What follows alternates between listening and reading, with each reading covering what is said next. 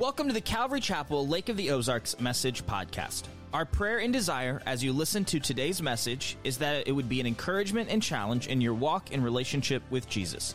If you'd like more information about our church, please visit us online at ccloto.org or download our app in your app store today. Now, let's jump into today's message together. Well, here we are, week 2 in our Revelation study. So if you have your Bibles, go ahead and open up to the last book of the Bible. We are finishing chapter 1. We've made it, right? Nothing bad happened. This is good, right? Some people heard we're going into Revelation. They thought, all right, this is it. This is when it's all hell is literally going to break loose. That's any Sunday here. Why? We don't have to be in Revelation for that, right? Some of you have been here for a while. You know what I'm talking about. So we are starting in verse 9, and we're going to read to the rest of the chapter 1. So he says, I, John, your brother and partner in the tribulation and the kingdom and the patient endurance that are in Jesus, was on the island called Patmos. That's why we called this series Letter from Patmos. This is where John is writing from. And he's on the island called Patmos on account of the word of God and the testimony of Jesus. I was in the Spirit on the Lord's day, and I heard behind me a loud voice like a trumpet saying, write what you see in a book and send it to the 7 churches in Ephesus, Smyrna, Pergamum, Thyatira, Sardis, Philadelphia, and to Laodicea. Then I turned to see the voice that was speaking to me. And on turning, I saw 7 golden lampstands. And in the midst of the lampstands, one like a son of man, clothed with a long robe and a golden sash around his chest. The hairs of his head were white, like white wool, like snow. His eyes were like a flame of fire. His feet were like burnished bronze, refined in a furnace. And his voice was like the roar of many waters. In his right hand he held 7 stars, and from his mouth came a sharp 2-edged sword, and his face was like the sun shining in full strength. When I saw him, I fell at his feet as though dead. But he laid his right hand on me, saying, fear not. I am the first and the last, the living one. I died, and behold, I am alive forevermore. And I have the keys of death and Hades. Write therefore the things that you have seen, those that are and those that are to take place after this. As for the mystery of the 7 stars that you saw in my right hand and the 7 golden lampstands, the 7 stars are the angels of the 7 churches, and the 7 lampstands are the 7 churches. And so here we have John writing, and this is kind of that first part of the revelation that he is given. And we see in verse 19 actually gives us an outline of the entire book. And so if you have your study guide, there is a passage outline that breaks down each passage. If you were to take that section out of every passage that we have, you would have a whole outline of the book. And that is the same outline that we're using. The big main heading lines of breaking the book down are talking about those things that you have seen, those that are, and those that are to take place. And so right now, John is writing the things that he has seen. And so that's even the title of our message, the things you have seen. And so John is writing to Christians that are in the midst of persecution, in trouble, and suffering, and affliction. And he uses the word here, tribulation. And don't get tripped up on this, because a lot of times we see that, and we immediately go to the Great Tribulation, that 7-year period that we'll talk about later in our study of the book. But we see that word, and a lot of times we go immediately to that, and that's not what John's really referencing right here. He's used this word in other ways, even in his gospel, in John 16:33. In this world, you will have tribulation. You will have affliction. You will have suffering. But take heart. What's Jesus say? I've overcome the world.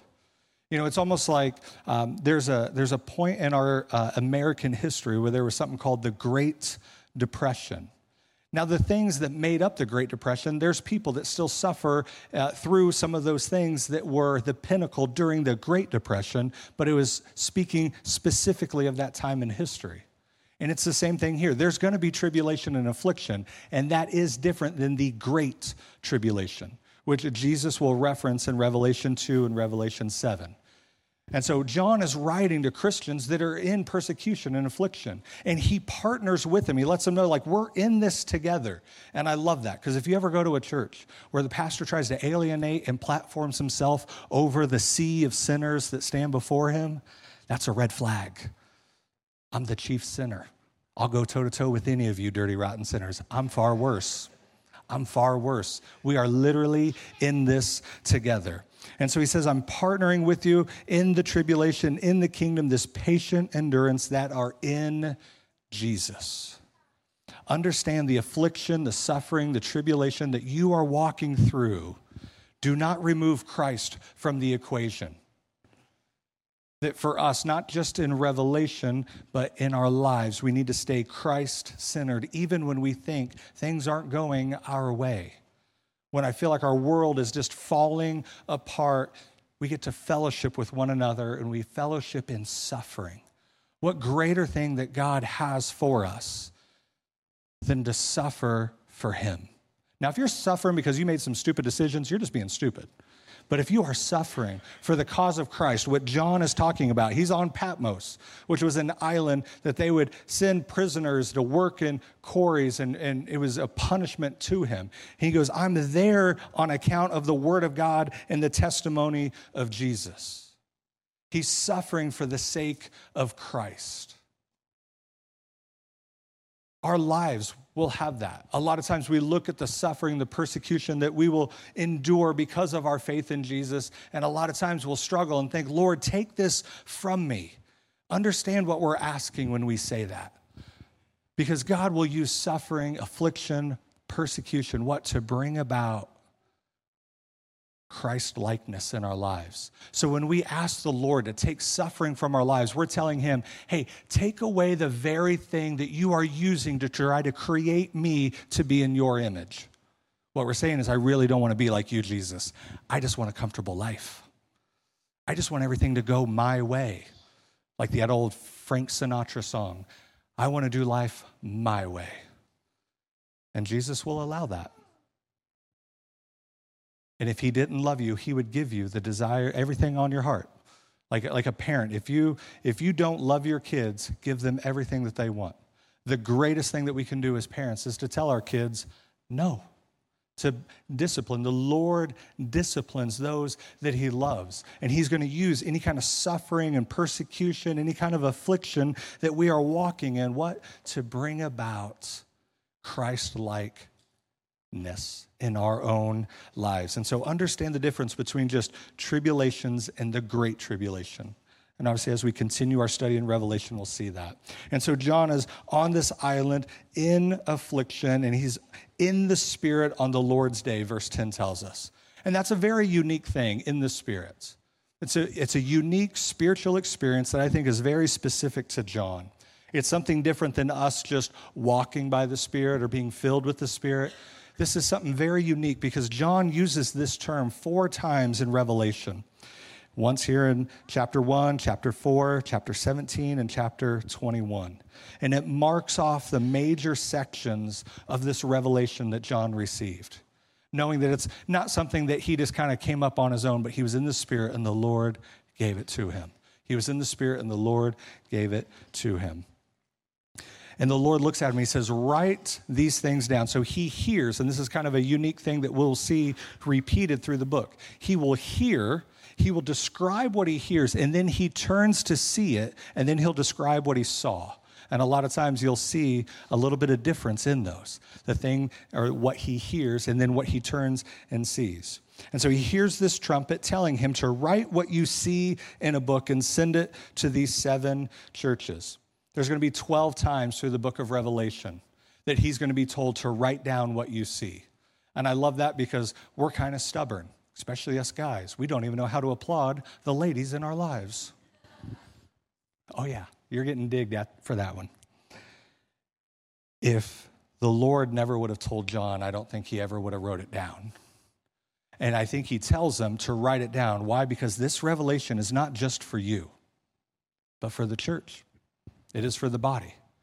And he goes, I want you to write down what you see in a book, and you're going to send it to these 7 churches. And again, there's kind of some different interpretation of what these 7 churches are. What do they represent? Some are symbolic. Sometimes we get a little allegorical. But let's talk through the different ideas of what these 7 churches are. One thought is that this letter, this from Patmos, this letter of Revelation, was only written to these 7 churches. That everything about Revelation is past tense and it means nothing for us today. That all of the events are done. This is called the preterist view. We talked about it a little bit last week. The problem with that view, meaning that all of this in its entirety being past tense, is where's the resurrection? What about the return of the Lord? It denies that. And so there's some serious heresy that would go on if you only hold to that view. And so John is writing, and I do think that there is something for these churches in his time that he's overseeing these 7 that he needs to write to. That there's some serious issues that we need to address, just like Paul would. And he wrote to the church in Ephesus. He wrote to the church in Philippi. He wrote to the church in Corinth. That there are some things that are going on that he wrote specifically for that congregation in his day. But it's also written to the church, capital C, that is even not just in that culture in that time, but even for us today. Another view is, and this is, I'm quoting this because I don't use words like this, but the 7 churches represent the 7 epochs. Yeah, that's a word I use all the time. 7 epochs of church age, which means each church that we describe here speaks of a period of church history chronologically and consecutively.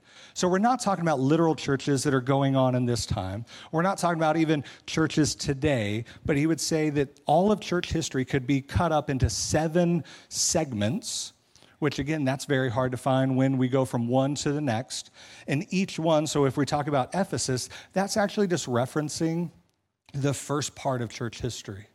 And then Smyrna would be the second part of church history, right?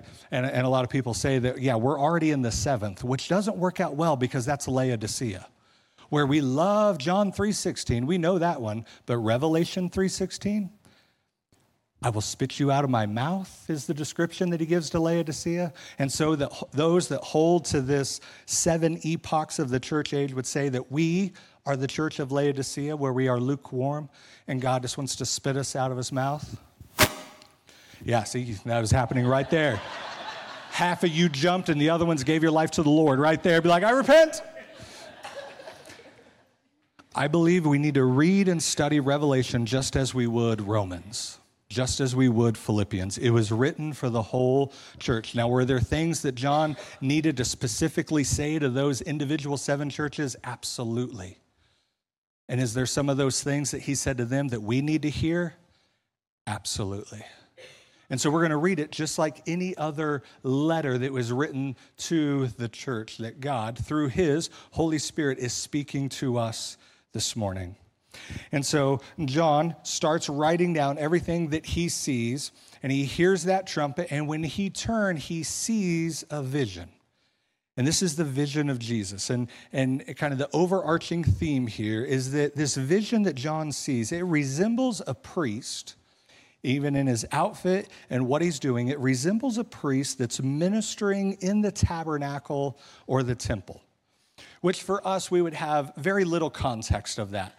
But to a Jewish audience, they would know and understand a lot of these symbols. Because this description that we're going to have of this Son of Man, you're going to hear a lot of his eyes were like, or his feet were like. And so a lot of symbolism, but he's writing in a very poetic way, not just for our intellectual understanding, but we write poetry to try to stir up the emotional response. So when he gets done with his description, we all should have a little bit of Revelation 1:17 in our response, that when we see him, we fall at his feet, though dead. And so understanding the fullness of Jesus. Now think about John. Think about John. He's on the island of Patmos. He has outlived all the other apostles. He has been through severe persecution. There's one historical account that one of the Roman emperors threw him into a pot of boiling oil in one of those Colosseum-style areas because they just wanted to kill Christians for the fun of it. And he survived. and half of the audience give their life to the Lord because the miracle in John not being killed. And so that's why he's banished to the island of Patmos.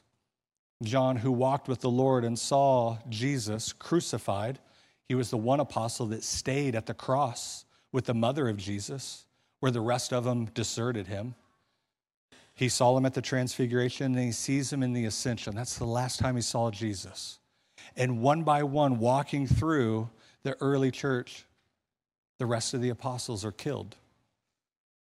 You know, he's probably sitting here thinking of Peter. Oh, you remember when Peter was walking on water and thought he was all that and started to sink, and all these memories. And one by one, he's probably getting reports like, hey, John, did you hear? Thomas, yeah, he was speared. He was killed. Oh, now we're down to 9. And then did you hear about, and then he was killed. And I almost wonder if John was on the island of Patmos thinking, Lord, did you forget about me?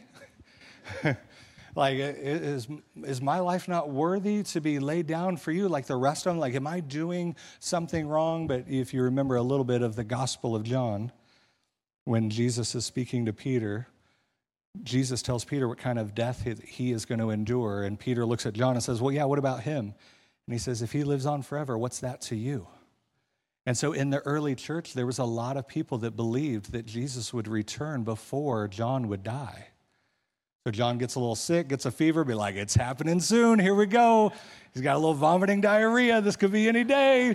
We're getting excited about it. Did you hear? John's sick, this is going to be good. Jesus is coming back. And so he's on this island by himself. And the last visual that he had of Jesus is when Jesus ascended into heaven. And then he's in the Spirit on the Lord's day, and he turns from this vision, and this is what he sees. There's 7 golden lampstands. It's not a menorah where there's like one trunk with branches off of it so that there's 7 candlestick holders. These are 7 individual lampstands. You know, our modern would be like a floor lamp, right? A little stand and a light on top of it. He sees 7 of these.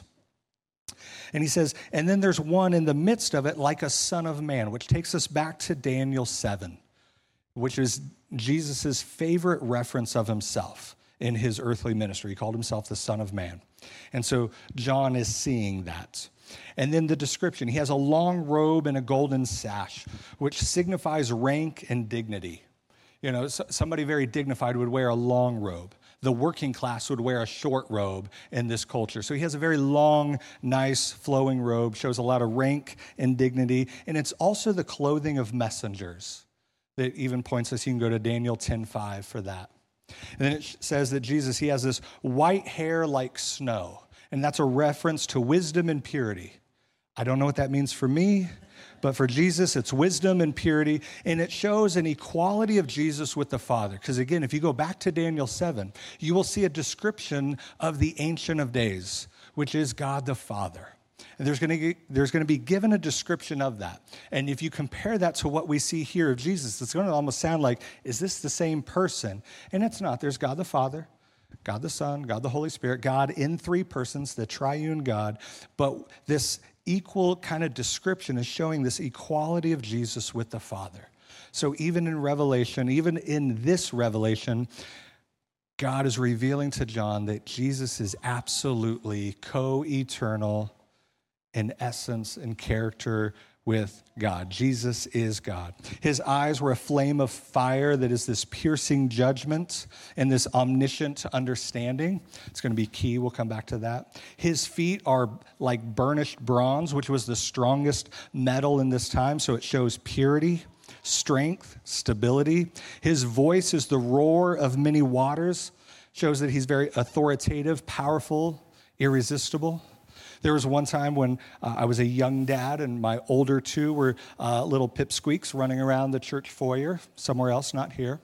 And it was kind of, you know, how a good foyer can gets a little roaring, a little louder. And I was trying to get my kids' attention because they were just right on that verge of almost catching a foot right to the teeth. You know what I mean? No.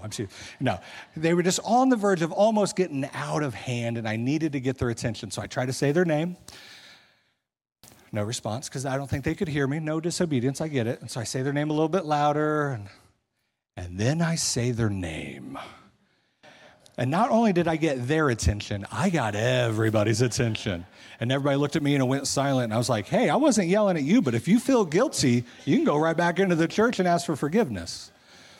But all of us, when we hear the voice of Jesus, whether we have accepted him or reject him, you cannot deny the authoritative, powerful voice of Jesus. And so you hear this roaring of many waters voice, and then there's the 7 stars that are in his right hand, and he tells us these are the angels of the 7 churches, which is another area where we have to wonder, okay, what are these angels? Are they literal angels? That's one idea. Second idea is that they're a prevailing spirit of each church. Number 2 or 3 is it should be the ideal of what the church should be. Because all of them, we know, are kind of missing the mark a couple places, but this is the ideal of what it should be. Number 4 is he's referencing the angels of the churches as the pastor or the ministers that are in charge of these congregations. And then the last one is a reference just to the people that would have came to Patmos, received the letter from John, and then taken it to these 7 churches to be read. If you're walking through and you see how Jesus is addressing the angel of the church, and we look at the New Testament and what is consistent in its exegesis and understanding of how words are used, the word angel is used many times referencing men. And the word angel just means messenger. And so when you put everything together, I really do think he's talking to the pastors and the ministers, those that are in leading of those actual churches there. Because he's talking about issues in the church. And God will work through the authority that he has set up. So if there's an issue in Calvary, guess who all has to handle that? Geron, exactly, right? All complaint cards go to him. So if you're ever struggling with something at Calvary, to send an email to Geron at CC. No, I'm teasing. I used to joke with my kids when I was a youth pastor. They'd ask me questions about the church, and I would say, the questions you're asking in my pay grade, buddy. That's above my pay grade. I don't know. And then when we moved here, I tried that line on the kids. They were asking me something, and I said, hey, questions you're asking, my pay grade. And they said, no, Dad. Questions we're asking, your pay grade. It's like, so even my kids get it. No, the buck stops with you. That if there is issues in the church, you're going to be addressed for that. And I think the New Testament is consistent with that pastors are going to be held to a stricter judgment for how they lead their congregations. So shape up, okay? I don't want to get a bad report. I don't want to get a word from the Lord here that's not going to be good. I don't want to have to stand before him one day and be like, hey, we need to talk about that Donald P. character, right? You're like, no, that was the one saint that I had out of the... No, teasing. And so the 7 stars, I think, are a reference to the human agents that were serving in those churches, right? And just a little bit of doctrine, a little bit of theology, small little rabbit trail. Why I don't think they're real angels is we don't become angels when we pass away. And I know that's against a lot of Hollywood, but if you're going to Hollywood for your theology, we have bigger issues that we need to talk about, right? Okay, we don't get wings. I know that sounds cool. Like I've had that dream where I got wings. I could like fly anywhere that I wanted, like a little Peter Pan. That's Hollywood. That's not Scripture. Because Scripture tells us that angels are going to be placed under us. That our position as redeemed humanity, putting our faith and our trust in Christ, that we are in heaven, we're going to judge angels, that our position is higher than that of angels. And so in God's sovereign design, we're not going to become angels and become lower. He has a higher position for us. Right? Now, does that mean I'm going to walk through a cemetery and every time you see, oh, my angel, I'm going to scratch it out? No, I'm not going to do that. But just understanding the fullness of the New Testament and what the reference to, these are the pastors and the leaders. And then you have this 2-edged sword that is coming out of the mouth of Jesus, and this is, we understand, the spoken and written word of Christ. And the word here for sword is not the same one that's used in Hebrews, where it says the word of God is sharper than any 2-edged sword. That's actually a reference to like a small kind of dagger. But here, this is a reference to one of those like long Roman swords, like a weapon of mass destruction. Even Paul talks about that Roman soldier, he doesn't carry that sword for nothing. He carries it to bring judgment swiftly and quickly. That he's going to bring execution. That it's not something that he's going to just be hacking away for a while. It's going to cut, and it's going to cut quick and deep. But in the hands of the Lord, think about it. A sword which can be absolutely destructive in the hands of the Lord can even be a scalpel for health and for growth, even for us. And as that cancer survivor, I understand that the most loving thing that a doctor did to me was cut me wide open and remove the thing that was killing me. And the same for us in our spiritual walk, that we allow the Word of God to cut us open and to remove the sin that is killing us, that is separating us spiritually from the Lord.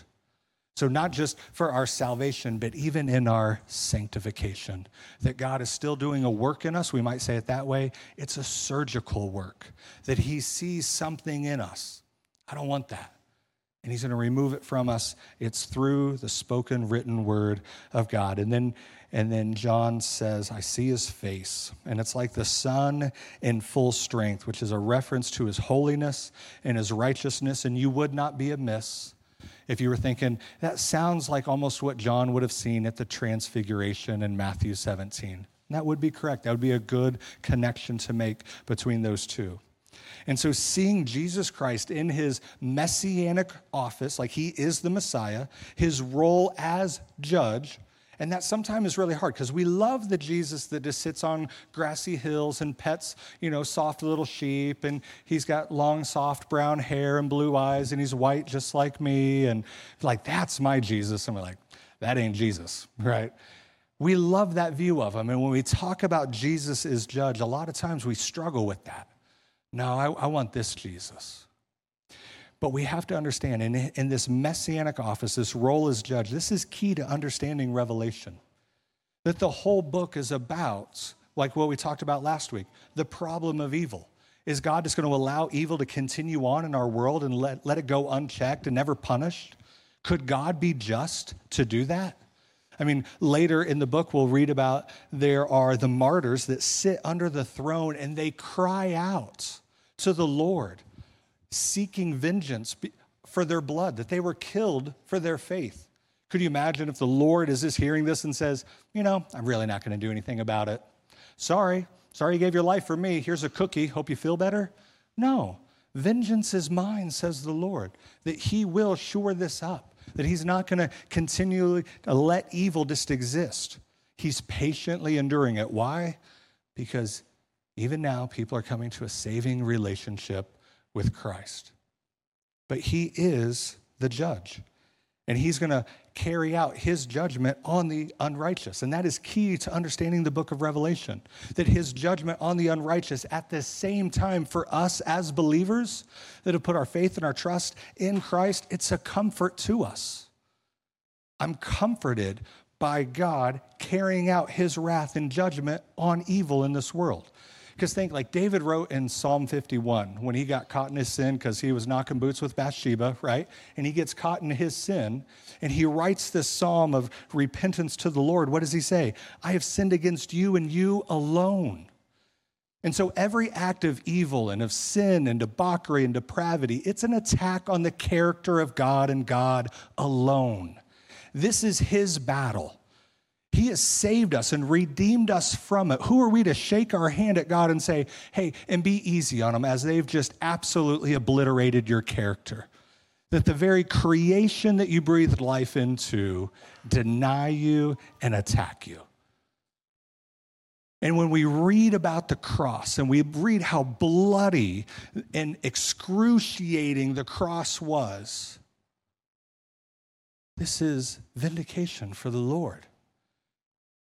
That he is not going to allow evil to continue on. And it's a comfort to us. Like, think of the worst criminal you could think of. Like the worst pedophilia, horrible person. The worst atrocities that man could commit on earth.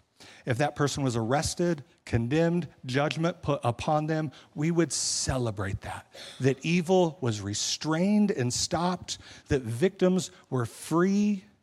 It was something that would bring comfort to us. And it's the same thing, except now we're on a divine, eternal level.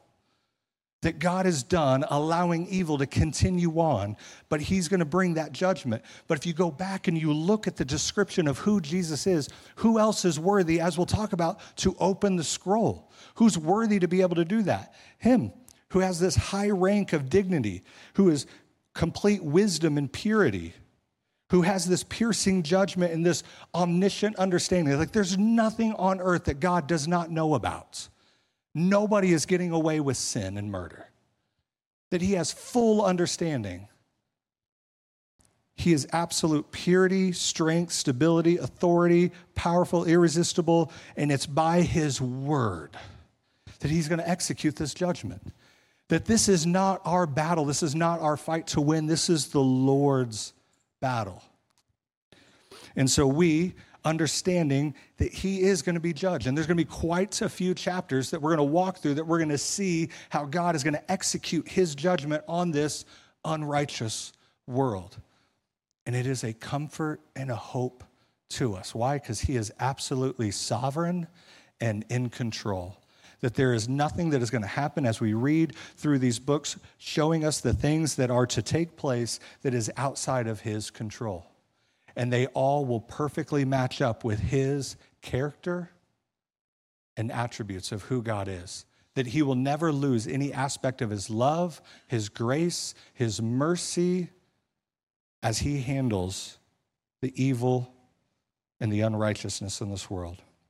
And then in verse 17, we hear where John says, I'm falling at his feet, and Jesus walks up, he puts his hand on him, he says, "Fear not, I am," which we know is a very clear reference back to Exodus 3, that Jesus is showing that he is Yahweh. I am the first and the last, the Alpha, the Omega, the beginning and the end. So Jesus is Yahweh of the Old Testament. It stresses that eternal sovereignty of God. And he presents himself as that living, resurrected one, that Jesus has absolute authority over death and Hades. So even for us, it's a comfort in Christ, knowing that he has authority over death. That's where we as believers can laugh at death and say, where is your victory? Where is your sting? I'm following the Lord that holds the keys to death.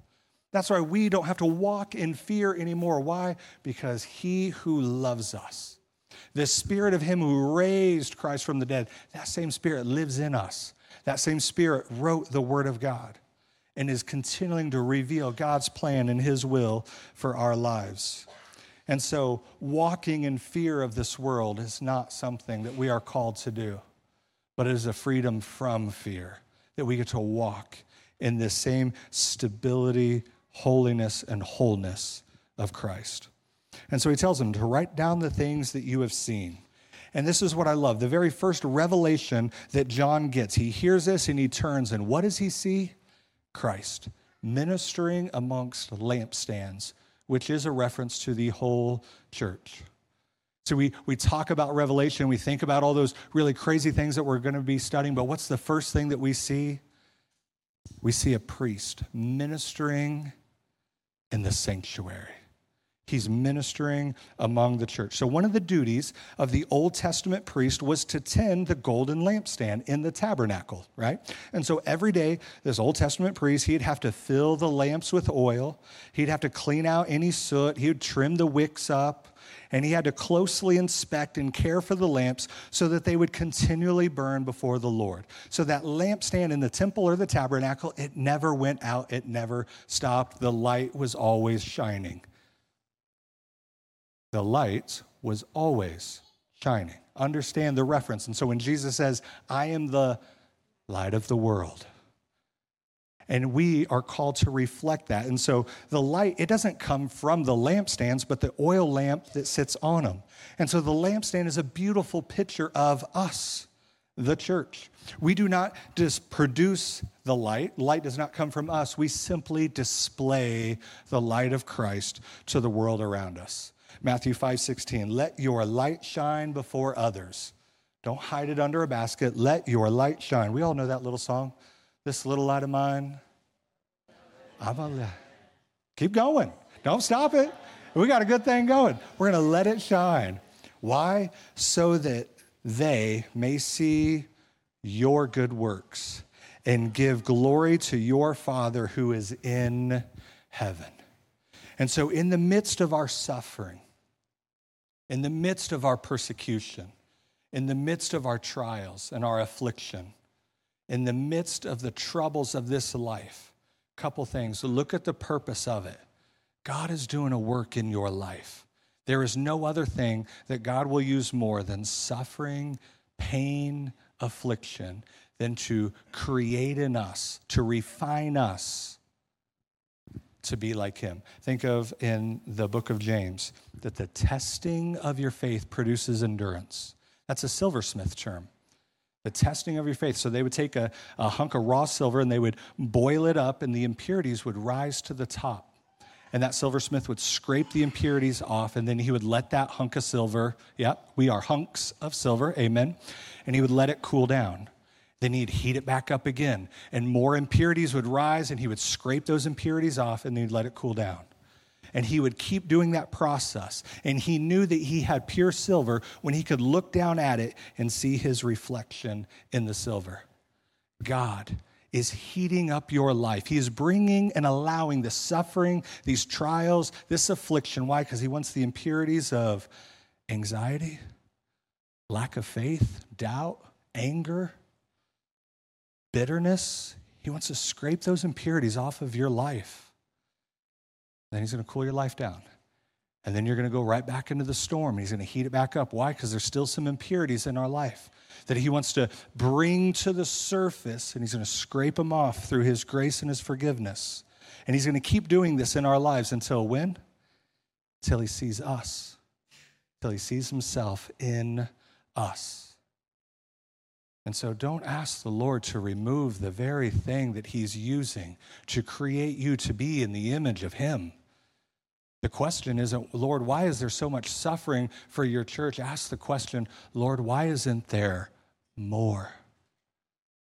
That if we truly, as the body of Christ, want to be like Jesus in this world, that we want to be his hands and his feet and his heart, understand the road that Jesus walked to provide salvation to us.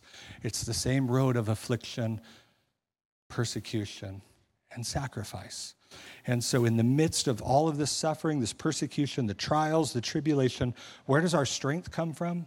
Where does our perseverance come from? Where does our hope come from? Think of this priest ministering among the lampstands.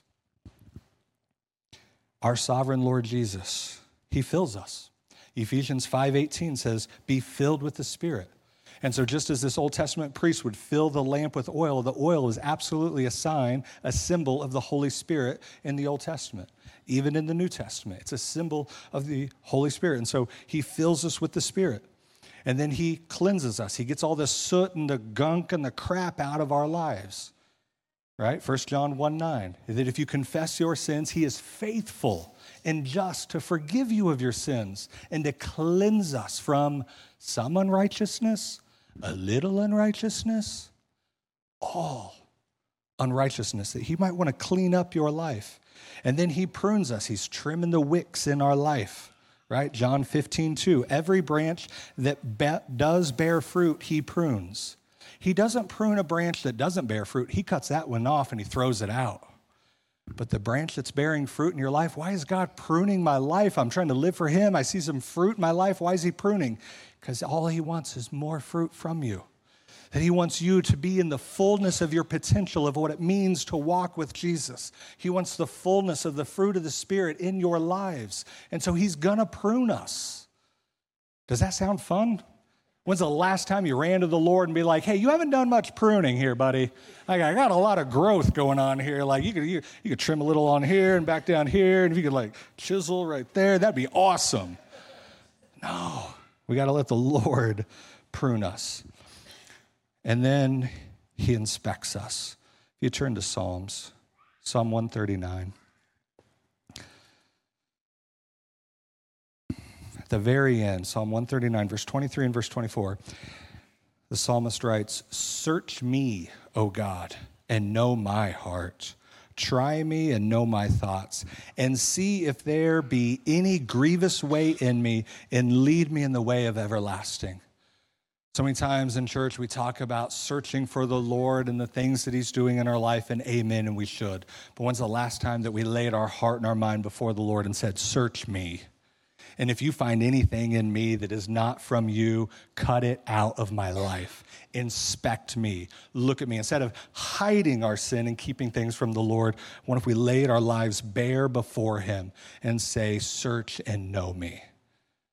That if there's anything that is keeping me from you, keeping me from the fullness and the abundant life in Christ, search me, know me, and lead me in the way of everlasting.